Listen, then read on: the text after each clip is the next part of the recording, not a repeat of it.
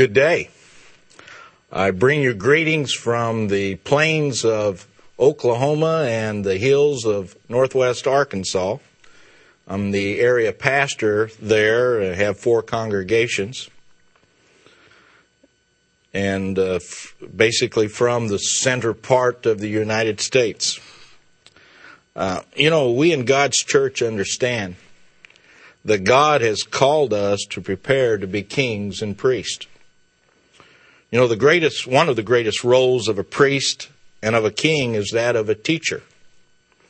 In preparing to be a king and priest, we must also prepare to be a teacher. Most of us probably have at least one teacher that would come to mind that we considered a great teacher in our lifetime, that we liked and that we learned from. One teacher that I remember the most was my 8th grade English teacher. Now, English was not necessarily my favorite subject by any means, and she actually was a very tough teacher, demanded quite a bit. But we all loved her, and why we loved her was that we learned from her. She loved to teach, she loved her subject, she loved her students. And she actually made learning fun. And so if one of our roles is going to be a teacher in God's kingdom, we need to be developing those talents today. That's the expectation that God has of us, that during this part of our life that we are to be preparing for the role that we are to have in God's kingdom. And one of those roles will be as a teacher. So why don't we spend today looking at some of the traits that defined a great teacher. And I have 12 traits, and by no means are the traits all-inclusive. And during this sermon, you'll probably be able to think of other traits that I don't cover that a teacher should have.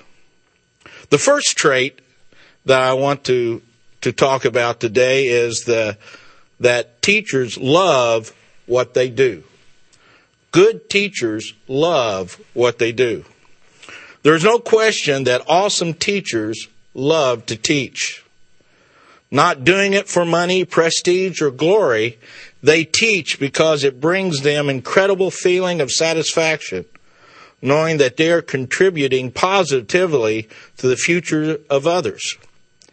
If a teacher doesn't have this inner satisfaction and does not enjoy what they do, they'll never be able to make lasting impressions on their students' minds. Passion has great impact, and this is something that all great teachers have. Passion for their subject. Great teachers love what they teach. They have a passion for us. David set us an example of the passion that we're to have for the subject that we're to teach. Not only are we to have passion for the subject, but we are to have passion for those who we are to be teaching. Let's turn to Psalms 119, verse 97. Psalms 119 and verse 97. And we see the passion that David had for the subject that he was to teach. Starting in verse 97 in Psalms 119, he says, "Oh, how I love your law. It is my meditation all the day." David loved God's law. He had a passion for it. He thought about it all the time. Great teachers have a passion for their subject. Verse 98, we read, "You, through your commandments, make me wiser than my enemies, for they're ever with me. I have more understanding than all my teachers, for your testimonies are my meditation. I understand more than the ancients, because I keep your precepts. I have restrained my feet from every evil way, that I may keep your word.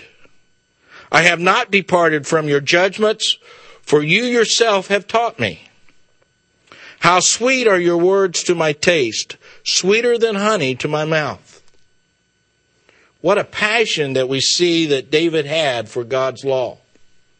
And that's the passion that we're to have for God's law. Because, you see, our role is going to be teaching this world God's law. In order to be effective teachers, we need to love God's law and understand it fully and to study it deeply so that we'll be able to teach it.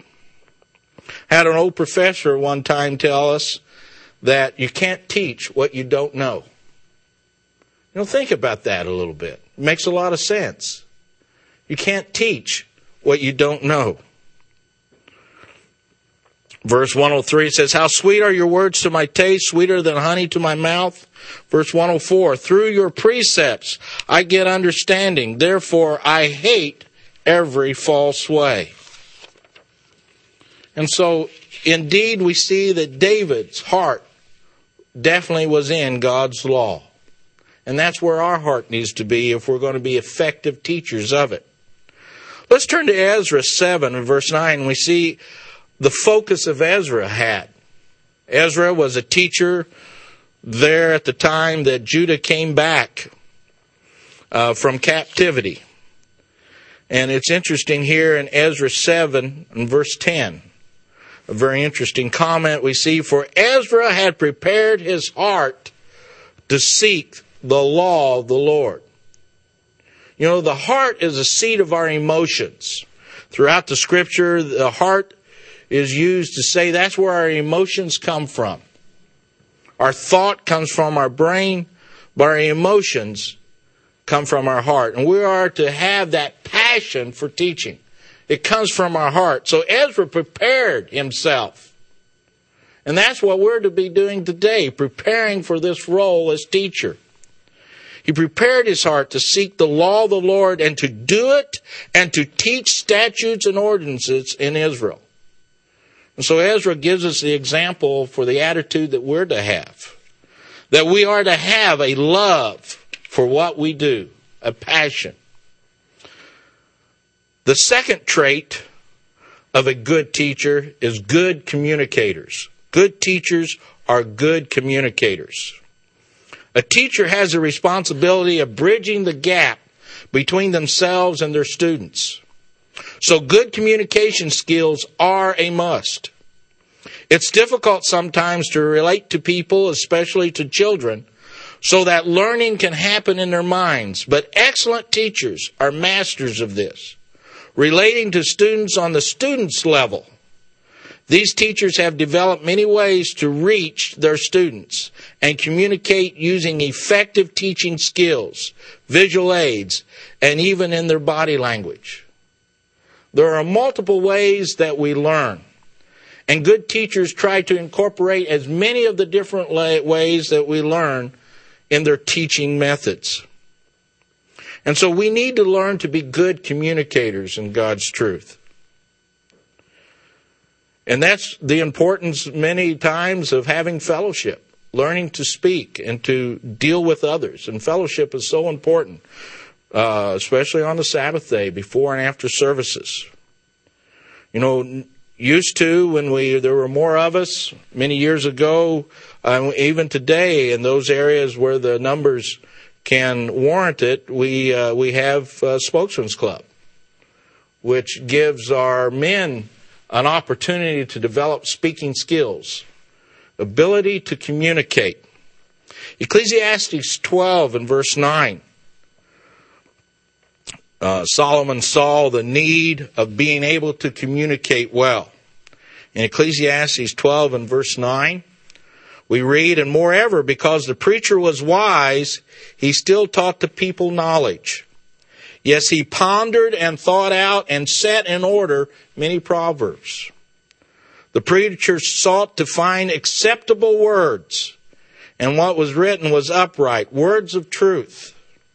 The words of the wise are like goads, and the words of scholars are like well-driven nails given to one shepherd. And further, my son, be admonished by these, of making many books there is no end, and much study is wearisome to the flesh.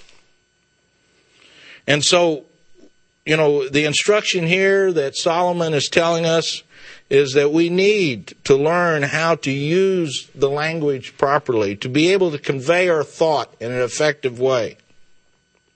Proverbs 15 and verse 28. And there are many proverbs that deal with being a good communicator in language.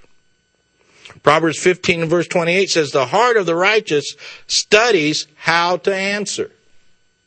You know, we are to be prepared to be able to give an answer. And if we don't study, we will not be able to give that answer. We need to have, studying allows us to understand God's Word, helps us to prepare. And this is why it's important that we do have a daily study time, that we can involve ourselves in God's Word. And then we'll be able to have an answer. Proverbs 16, verse 21. The wise in heart will be called prudent. The sweetness of the lips increases learning. And so through studying and through learning, we can improve our communication skills. Proverbs 25 and verse 11. Proverbs 25 and verse 11. We read, a word fitly spoken is like apples of gold in settings of silver, like an earring of gold and an ornament of fine gold. It is a wide rebuker to the obedient ear. And so words fitly spoken. So communication skills are important for an educator, for a teacher. And so it's something that we need to focus on, becoming good communicators. And if that's a talent you lack, that's something you might want to consider to working on. Maybe even taking a speech class at a local community college. There are other ways to improve your speaking skills and your reading skills as well, to be able to effectively communicate. We need more writers in the work. We need more individuals that are able to write good articles for our publications. And so if you have a writing talent, you might be able to develop that. There's a lot of different ways that we communicate.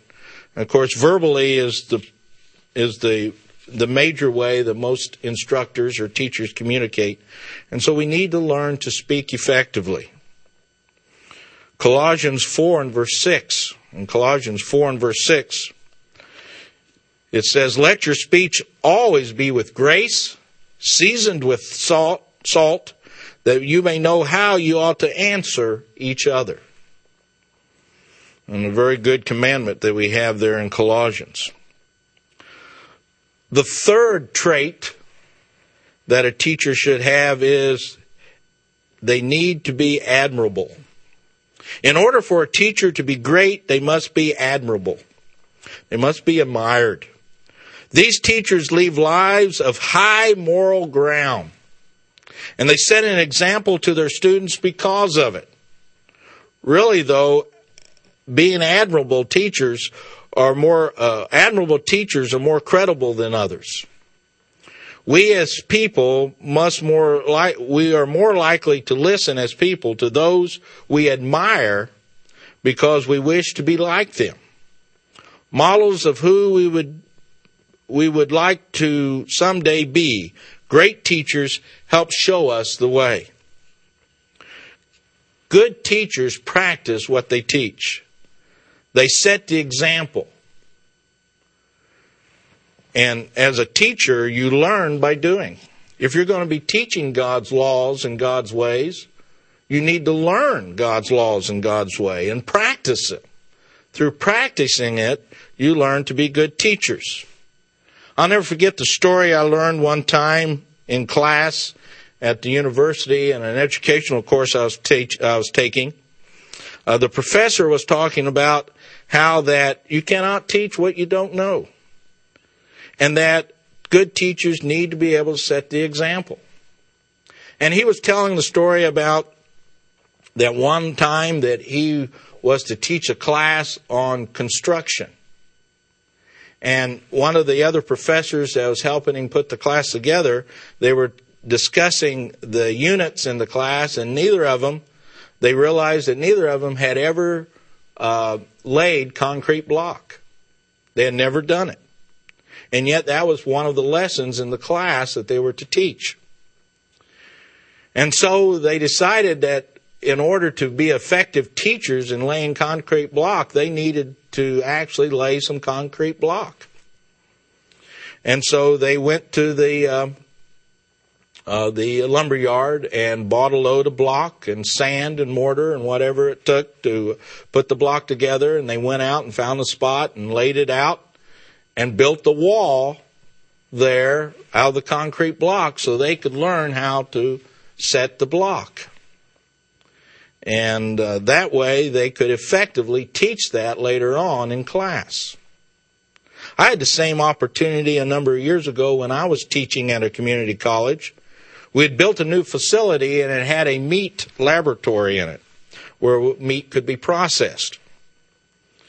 And I was the one that was sort of given the role of teaching the first meat science class there on campus. While I had some experience in meat science, I had never actually cut up meat professionally by any means. And so that summer, before the fall class was to begin, I spent 6 weeks with one of my former students who operated a meat processing facility. And I would go in there and actually cut up meat with them and learn the technique. Therefore, I was able then to more effectively teach my students because I knew how to do it. If we are keeping God's laws and His ways and practicing those things, then we'll be more effective teachers in the world tomorrow and teaching the upcoming world how to keep God's laws and be more effective in keeping His ways. We need to practice what we teach. John 3 and verse 20.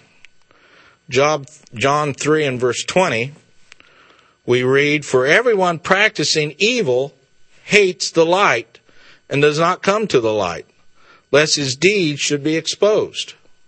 But he who does the truth comes to the light, that his deeds may be clearly seen and that they have been done in God." So we're practicing God's way in our life. We're going to be lights. We're going to be setting the examples. We're going to be admired. You know, many of you might not realize it, but your neighbors probably admire you. Hopefully they do. They should. If you're practicing God's laws and God's ways, they'll see that in you. And they'll see that there's a difference that you have than their other neighbors or even themselves. And they'd admire that to a certain degree. I know that my wife and I, with a group that we was involved in a few years ago through the USDA, it was a volunteer group that basically was used to help provide funding for local activities, to help raise funding for local activities. We were involved with that group for a while, and there was a number of times that individuals with that group would say, "We just love you and your wife. You set such a great example. And you're so happy and you get along so well, and we really appreciate just being around you." And that was just based on our conduct, that we were setting the example of emulating a lifestyle that they admired. And that's what good teachers do. And so that's what our role is going to be in God's kingdom, is setting the example, as Christ set the example for us. You know, when we talk about great teachers, the best example that we actually can see is that the example of Christ. And He set an example for us to follow.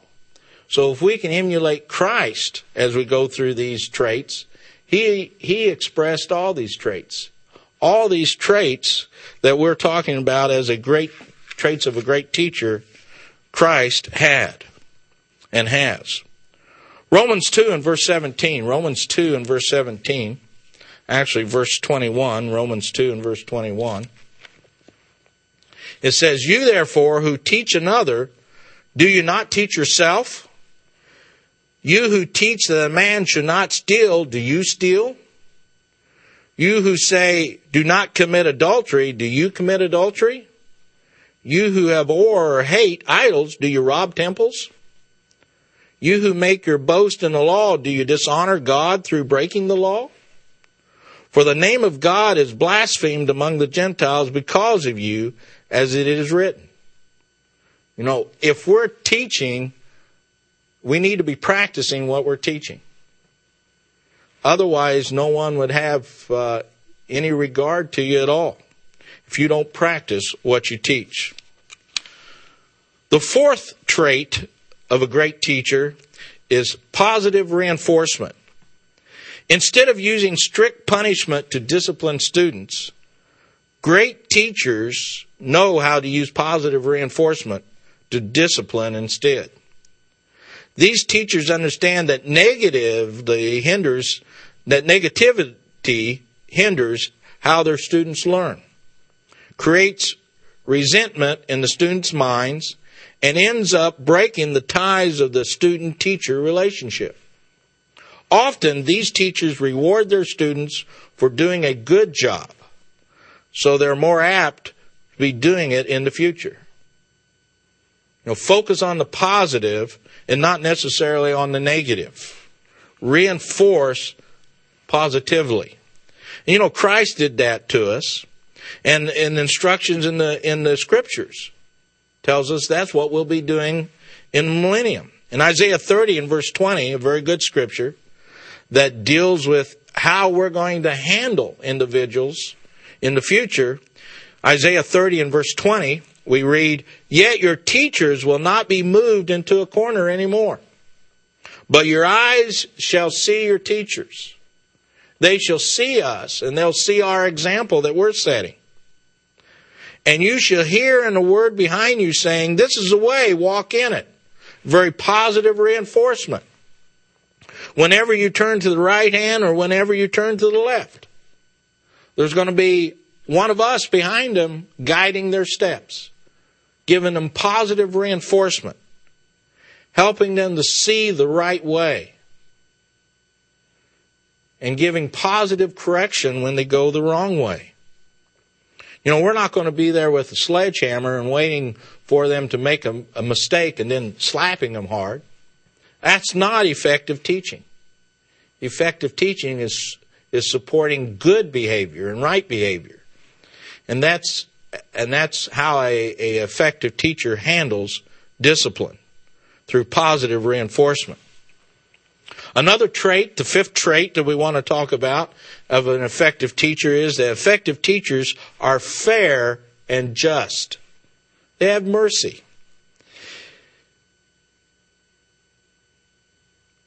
Teachers hold dear to the idea of equality. They teach their students equally, yet giving them the individual attention that they need. Not every student is equal in their ability to learn and their ability to understand, and so teachers have to adjust for that. But they're fair and just when they deal with the students. No child is left out in the mind of a wonderful teacher. And they make it their mission to teach them all the same. Some children require maybe a little more effort than others. But you want them all to learn effectively. In doing so, they end up teaching their students the importance of equality and fair treatment, even if the teacher hasn't intended to do so. We're to be fair and just. And you know, a just man, a man who is obeying God and doing things correctly, will be just. 2 Samuel 23:3. 2 Samuel 23:3. Chapter 23 and verse 3 tells us that the God of Israel said, "The rock of Israel spoke to me." And so we're seeing that this is Jesus Christ speaking here. "He who rules over man must be just, ruling in the fear of God." So as the role of king and priest and as teacher, we'll be ruling over individuals. We must be just. And we must rule in the fear of God. Ezekiel 18 and verse 9. Ezekiel 18 and verse 9. in verse 5. I'm sorry, Ezekiel 18 and verse 5. But if a man is just and does what is lawful and right, if he has not eaten on the mountains, nor lifted his eyes to the idols of the house of Israel, nor defiled his neighbor's wife, nor approached a woman during her impurity, if he has not oppressed anyone, but has restored to the debtor his pledge, has robbed no one by violence, but has given his bread to the hungry, and covered the naked with clothing, if he has not exacted usury, but taken any increase, but has withdrawn his hand from iniquity, and executed true judgment between man and man, if he has walked in my statutes, and kept my judgments faithfully, he is just. And so here we see a description in Ezekiel of a just man. And that's what a teacher needs to be, is just and fair in all their dealings. Setting an example once again. Emulating God's laws and His ways. The sixth trait that we see in a great teacher is leadership. Great teachers are leaders. In the classroom, they own the spotlight. They have the responsibility of being strong instructors so that students listen to them with determination. They have to lead their students on the right path through the learning experience and help by showing the obstacles that may stand in the student's way. They demonstrate leadership. Great teachers demonstrate leadership. And our role as a teacher in the millennium will be leading. We'll be representing God's government and Jesus Christ, who will be our King of Kings and priest and high priest. And so therefore will be our ultimate leader. He is now, today. And so He wants us to be developing these traits of a good teacher. Psalms 1 and verse 1. The Psalms and Proverbs have a lot of verses that deal with leadership.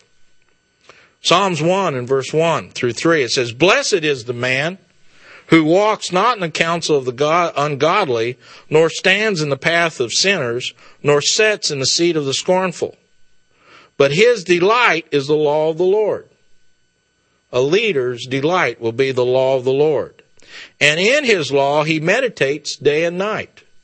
Remember what David said, that how he loved God's law and how he meditated on it day and night. Do you love God's law? Do you think about it day and night? Do you wake up in the early morning hours pondering God's law?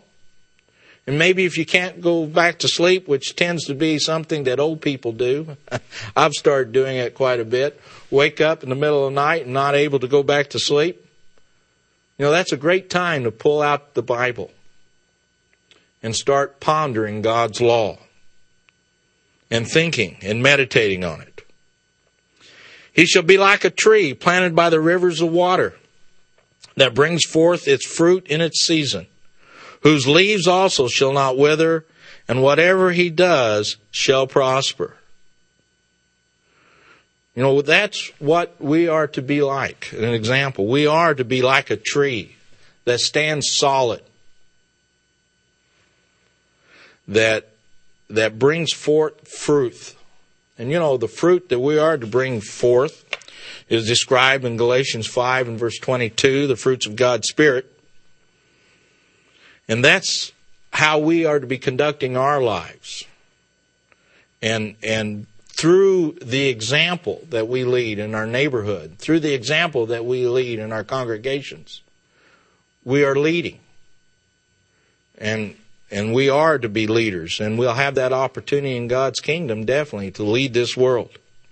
Psalm 16 and verse 7. Psalm 16 and verse 7. We read, I will bless the Lord who has given me counsel. My heart also instructs me in the night seasons. I have set the Lord always before me. Because He is my right hand, I shall not be moved. Therefore my heart is glad and my glory rejoices. My flesh also will rest in hope. For you will not leave my soul in Shiloh, nor will you allow your Holy One to see corruption.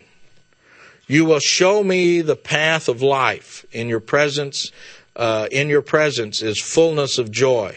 At your right hand are pleasures evermore. You know, God is our leader. He's our instructor. And Jesus Christ, and they lead and guide and direct us through their Holy Spirit. And we learn from them. And we can use their example how we are to be teachers. Psalms 119 and verse 33. Psalms 119 and verse 33. It says, Teach me, O Lord, the way of your statutes, and I shall keep it to the end.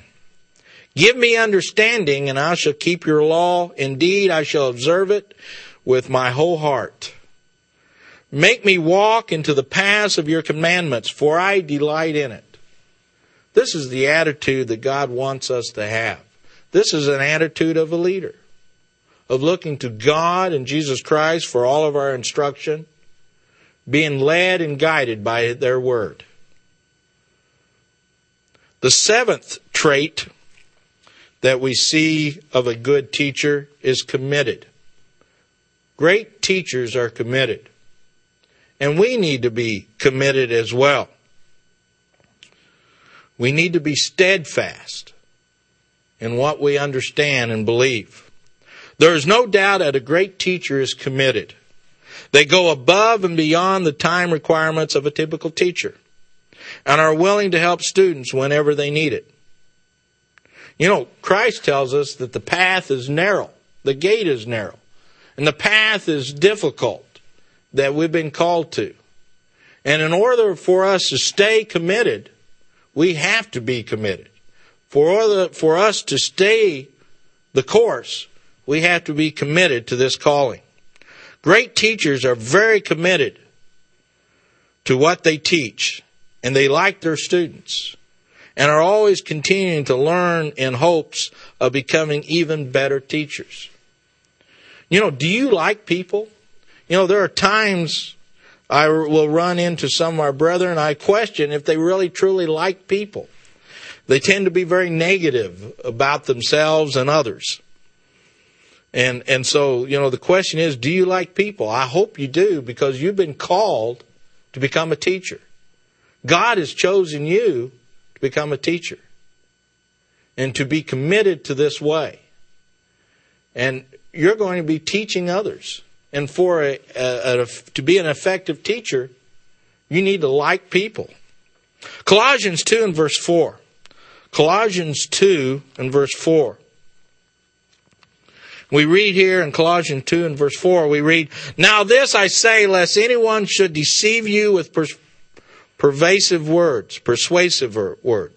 For though I am absent in the flesh, yet I am with you in spirit, rejoicing to see your good order and the steadfastness of your faith in Christ. We need to be committed to the truth and committed to the understanding that God has given us. Are you committed? Are you steadfast in faith? And faith requires, faith is what is required to be committed. We must have faith. As you therefore have received Christ Jesus the Lord, so walk in Him. We need to be setting the example, following Christ, rooted and built in Him and established in faith. Our commitment is established in faith, as you have been taught, abounding in it with thanksgiving. Beware lest anyone cheat you through philosophy and empty deceit, according to the traditions of men. And we've seen that in our lifetime. In this age, we have seen our fellow brethren deceived, and they abandoned what they'd been taught. In fact, in many cases, when you meet up with them, they've forgotten everything. And it's a witness to the power of God's Holy Spirit. That is through the Holy Spirit that we're given understanding. And so we need to beware, not allow anyone to cheat us through philosophy and empty deceit. According to the tradition of men, according to the basic principles of the world, and not according to Christ. We need to be well established in His truth, so we won't be deceived. And we need to be close to Christ and close to God our Father. If we're not, we will be deceived. We have to remain close, and we do that through our prayer, through our study, through meditation, and through occasional fasting. We stay close to God. For in Him dwells all the fullness of Godhead bodily, and you are complete in Him, with the head of all principality and power. We become complete in God by being fully committed and steadfast in our calling. And so a good teacher is committed to the role that they've been given, committed to their students, committed to their subject. Are you committed? The 8th trait of a good teacher is a good teacher has understanding. Great teachers understand their students better than most people. And there's 2 understandings that we'll talk about. The understanding of your student and the understanding of your content area. Of course, our content area is God's laws and His precepts and His statutes. Do you have a good understanding of God's way of life? Good teachers, great teachers, understand where their students came from, who they are, and know the best avenue to take them to who they will become. Great teachers have an uncanny understanding of what they teach because they're experts in their field of knowledge.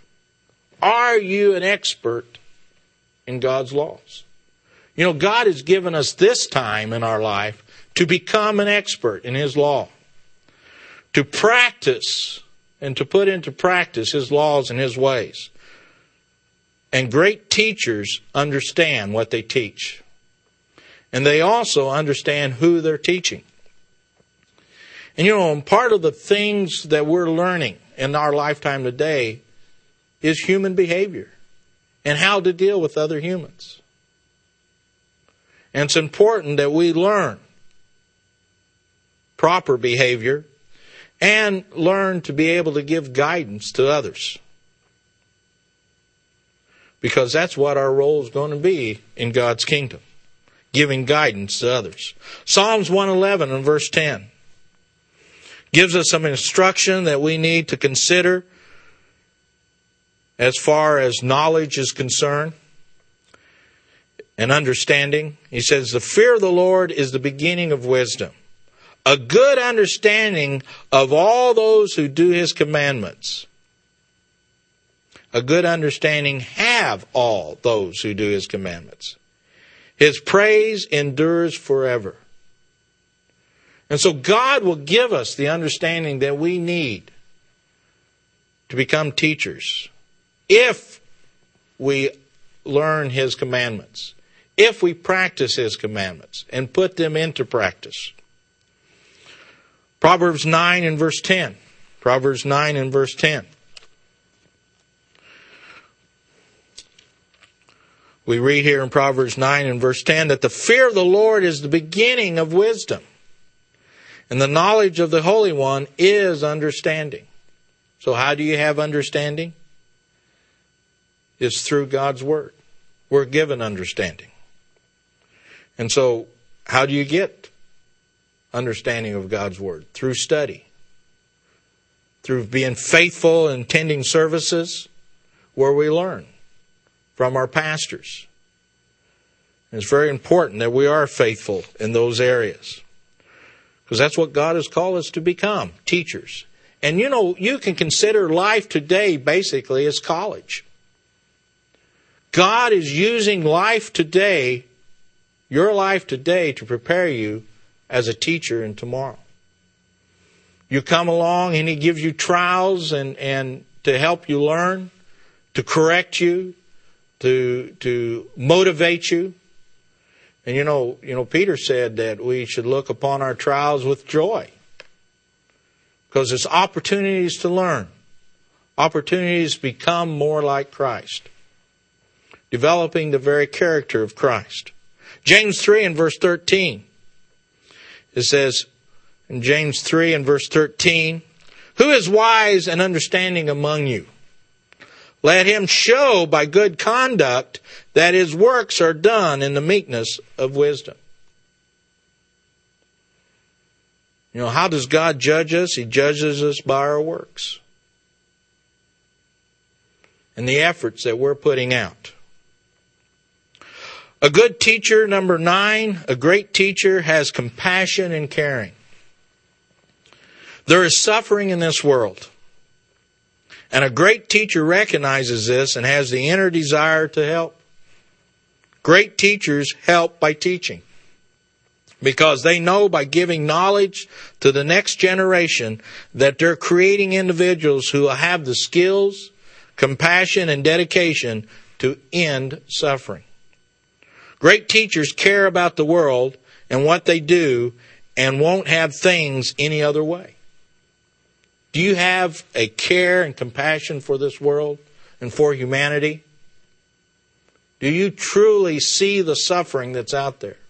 You know, Christ set the example for us that we can emulate. He saw the suffering that mankind, and they called him a man of sorrows. Why was he filled with sorrows? Because he saw mankind and the suffering they were going through. Knowing that they didn't have to go through that if they would only obey his laws. Isaiah 40 and verse 11, a prophecy talking about Jesus Christ. Isaiah 40 and verse 11, it says, "He will feed his flock like a shepherd." You know, a shepherd has compassion and caring for their flock. They're in charge of each of those animals, and I don't know how many of you have ever actually dealt with sheep. I've had that opportunity over the years to take care of flocks. And you know, sheep basically are dumb animals. If you've never dealt with sheep, you might not understand that. But take my word for it, they are dumb animals. And they'll overeat, and that will kill them. They can be adverse to weather conditions. They tend to get sick and die immediately when they do get sick. They're incredible animals to deal with. They're frightened by storms. I've literally lost dozens because of a lightning storm. And they would crowd together and basically frightened to death. And so they're not real bright. You know, as humans, compared to God, we're not real bright either. And because of that, when I had the flock of sheep, I had compassion for them. You know, they're very sweet and loving. Lambs can be very loving and sweet. And also have had goats over the years, and they're even more loving and can return that love. But goats are brighter than sheep, I can tell you that.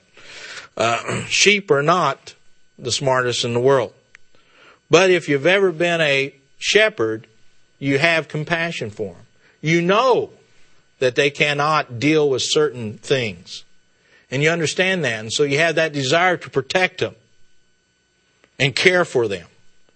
And that's what teachers have, a desire to care and protect those who they're working with.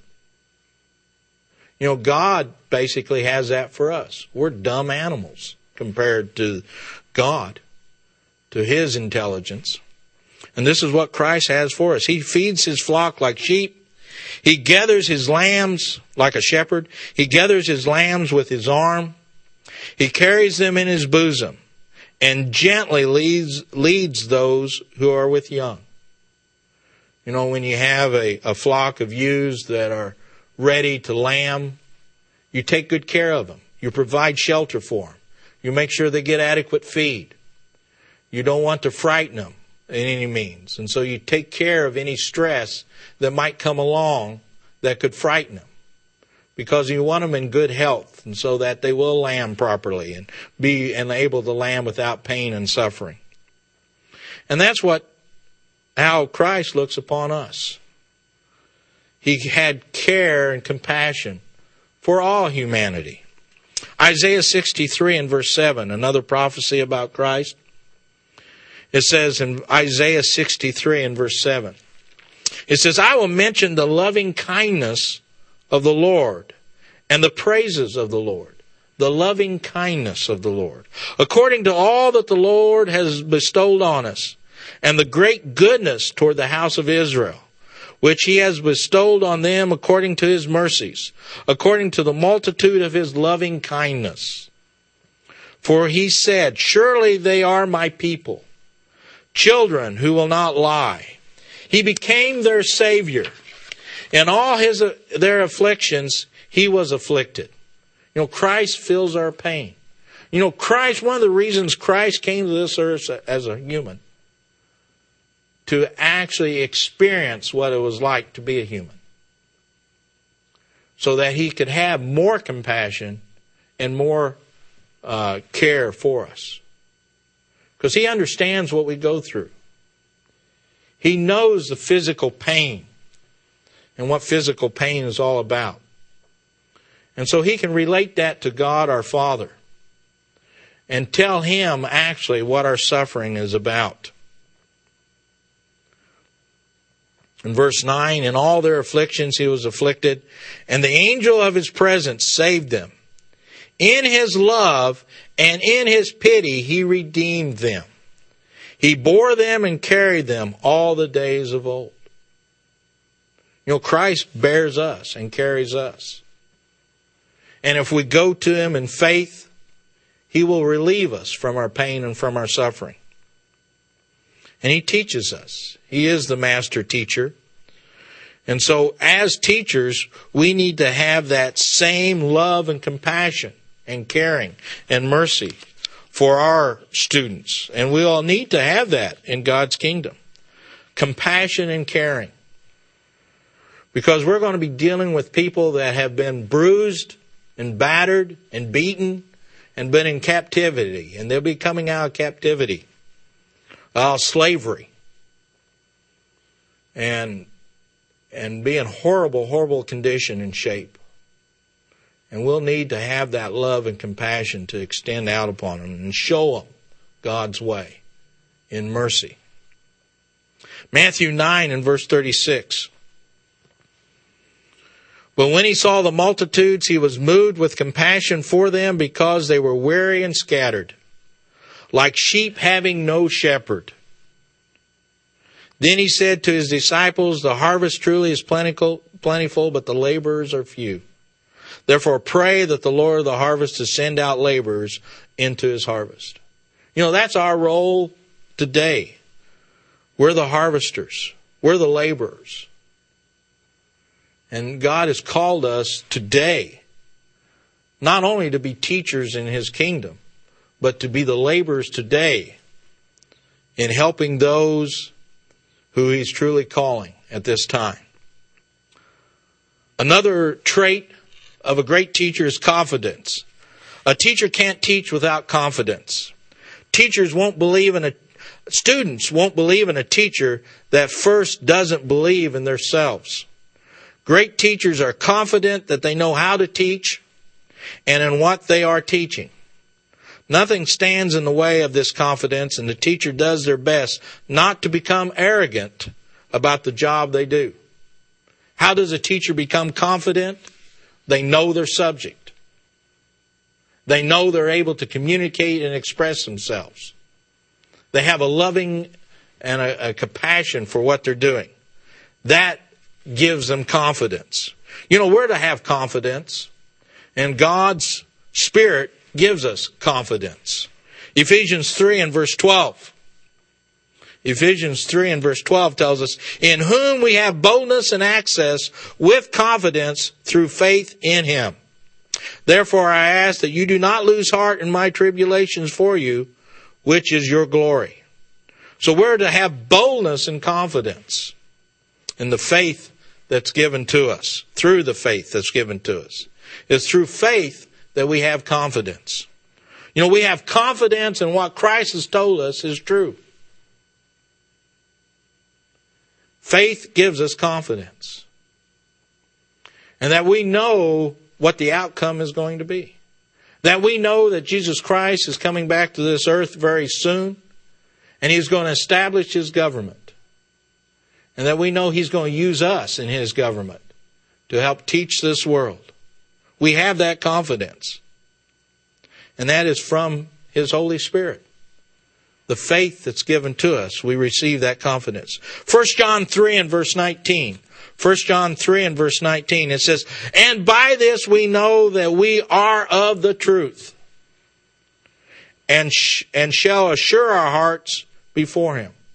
We have that assurance, that confidence from the understanding that's been given to us through His Holy Spirit. For if our heart condemns us, God is greater than our heart and knows all things. You know, if we fail in our heart, in our assurance and our confidence, we know that God is greater than our heart and that He will give us that assurance. Beloved, if our heart does not condemn us, we have confidence toward God. And whatever we ask, we receive from Him. God tells us that He'll give us the power that's necessary to overcome. That He'll give us the ability to succeed and to be in His kingdom if we ask. And why does He do that? Because we keep His commandments and do those things that are pleasing in His sight. And this is the commandment, that we should believe on the name of His Son, Jesus Christ, and love one another. You know, having compassion and caring for one another is part of having confidence. He's given us this commandment. Another trait, the 11th trait of a great teacher, is that great teachers are prepared. Excellent teachers are prepared. They know their steps necessary in what they teach to teach students and to follow them well. They know what they're teaching. These teachers are always ready to go when the time calls for it. They never leave their students lost and not knowing the direction that they're heading. Great teachers stick to the plans they prepare in order to teach the best way possible. Are you going to be a great teacher? Are you preparing? Great teachers know their subjects. They're prepared. Like I've said earlier, you can't teach what you don't know. Great teachers know their subjects. They are in constant study, preparing. Teachers go back to school all the time to keep abreast in whatever their subject matter area, to keep current in their subject matter area. It was, as a teacher for 30 years, annually I would attend conferences and classes in some cases that would keep me up to date in my content area. Constantly studying. You know, teachers are lifelong learners. Are you a lifelong learner? Are you constantly studying and preparing for the role that God has given us as teacher? Acts 18 and verse 24. Acts 18 and verse 24. It says, "This man has been instructed in the way of the Lord, being fervent in spirit. He spoke and taught accurately the things of the Lord, though he knew only the baptism of John. So he began to speak boldly in the synagogue. When Aquila and Priscilla heard him, they took him aside and explained to him the way of God more accurately. And when he desired to cross into Achaia, the brethren wrote, exhorting the disciples to receive him. And when he arrived, he greatly helped those who had believed through grace. For he vigorously refuted the Jews publicly, showing from the Scriptures that Jesus is Christ." This individual wanted to teach even more fervently. And so he is willing to learn and to study. And when he came into new understanding, he applied it. He wasn't arrogant to the point that he thought he knew everything and couldn't be taught. You know, I've known instructors that way and professors at universities that were arrogant enough to think that they couldn't learn anything more. And sadly, they're not individuals that I remember as being great teachers. Because they weren't. Because they would refuse to learn. You know, we don't know everything. Eventually we will. But you know, God continues to learn too. God continues to learn. He learns about us. You know, he didn't know about Abraham for sure until he gave some trials to Abraham to see how faithful Abraham was going to be. And remember what he said at the time that Abraham was instructed to sacrifice Isaac. And after he held Abraham's hand away from that, he said, you know, now I know. Now I know, Abraham. You know, he's testing us all the time too. He doesn't know for sure at times how we're going to react to certain situations. And so he continues to try and test us so that we may learn. And so that he may learn about us. And eventually he will give us that trial and test, and we'll do the proper reaction. And we'll do it correctly. And then he'll say, now I know. Now I know. Romans 12 and verse 1. Romans 12 and verse 1 says, I beseech you therefore, brethren, by the mercies of God, that you present your bodies a living sacrifice, wholly acceptable to God, which is your reasonable service. It's what is expected. You know, great teachers are expected to know their subject matter. God expects us to know His law and His ways and understand His scriptures, His word. That's our reasonable service. And do not be conformed to this world, but be transformed by the renewing of your mind, that you may prove what is good and acceptable and the perfect will of God. How do we prove that? Through His word. We're given God's word to transform our mind, to renew our mind, so that we know what His will is, because His will is in these scriptures. 2 Timothy 3 and verse 14. 2 Timothy 3 and verse 14. It says, but you must continue in the things, Paul here writing to a young pastor, a young teacher, but you must continue in the things that you have learned and be assured of, knowing from whom you have learned them. You'll have confidence in what you've learned. And that from childhood you have known the Holy Scriptures, which are able to make you wise for salvation through faith, which is in Jesus Christ. All Scripture is given by inspiration of God and is profitable for doctrine, for reproof, for correction, for instruction in righteousness. And that the man of God may be complete, thoroughly equipped for every good work. Are you equipped for every good work? Are you becoming complete within God? Do you know your subject area? You know, a good teacher knows their subject area. The 12th and last trait of a good teacher is professionalism. Another word that you could use for professionalism is character. Character is a sign of a great teacher. They know that as someone who is responsible for helping people learn, they must take their work seriously. They believe in timeliness and never hate and are never late and rarely miss days they're assigned to work.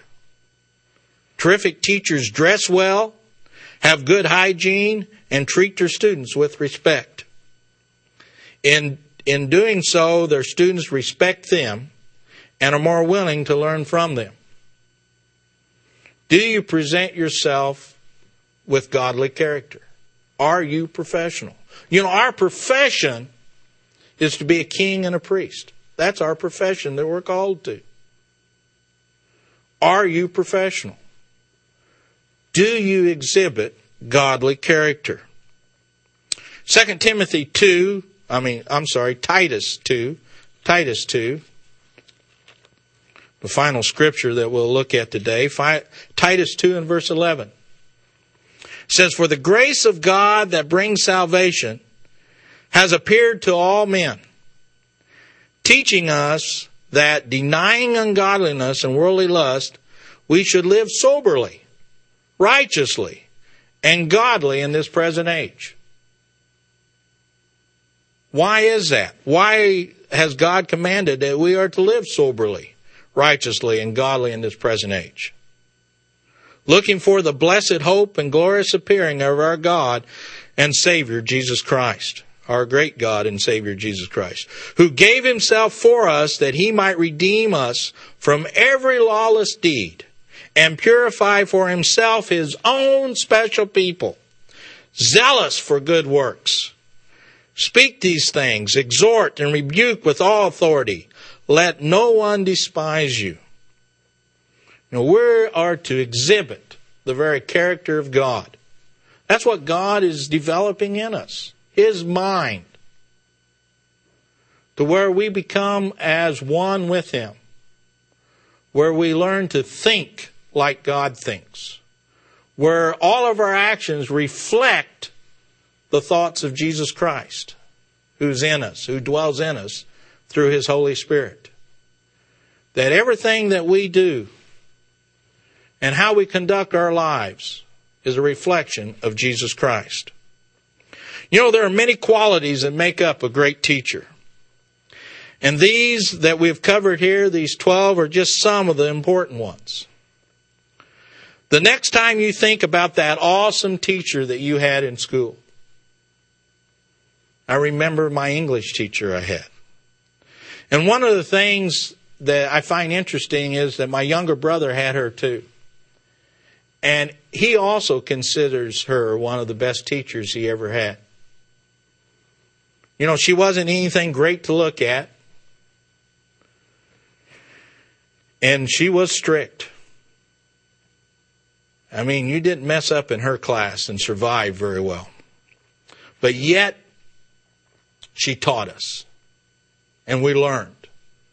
I have a love for literature that I didn't have before I took her class. I'm able to write a lot better than I would have ever been able to if I hadn't had her class. She taught us the basics of writing. She taught us how to speak. Her mother had been an English teacher. And her mother, when she was a child, she told us that her mother would have her to read to her while she did the laundry.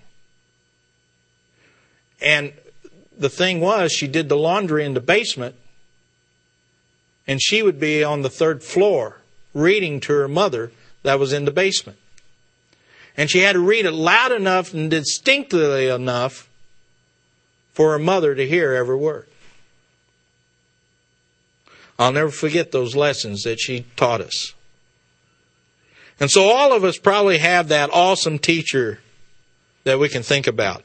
And whomever it may be, think about those qualities, these qualities that we've covered, and how it would apply to that teacher. And what it takes to be a person who lives a life that's admired. If we truly learn from these people that have shaped our lives, then maybe we too can become great teachers.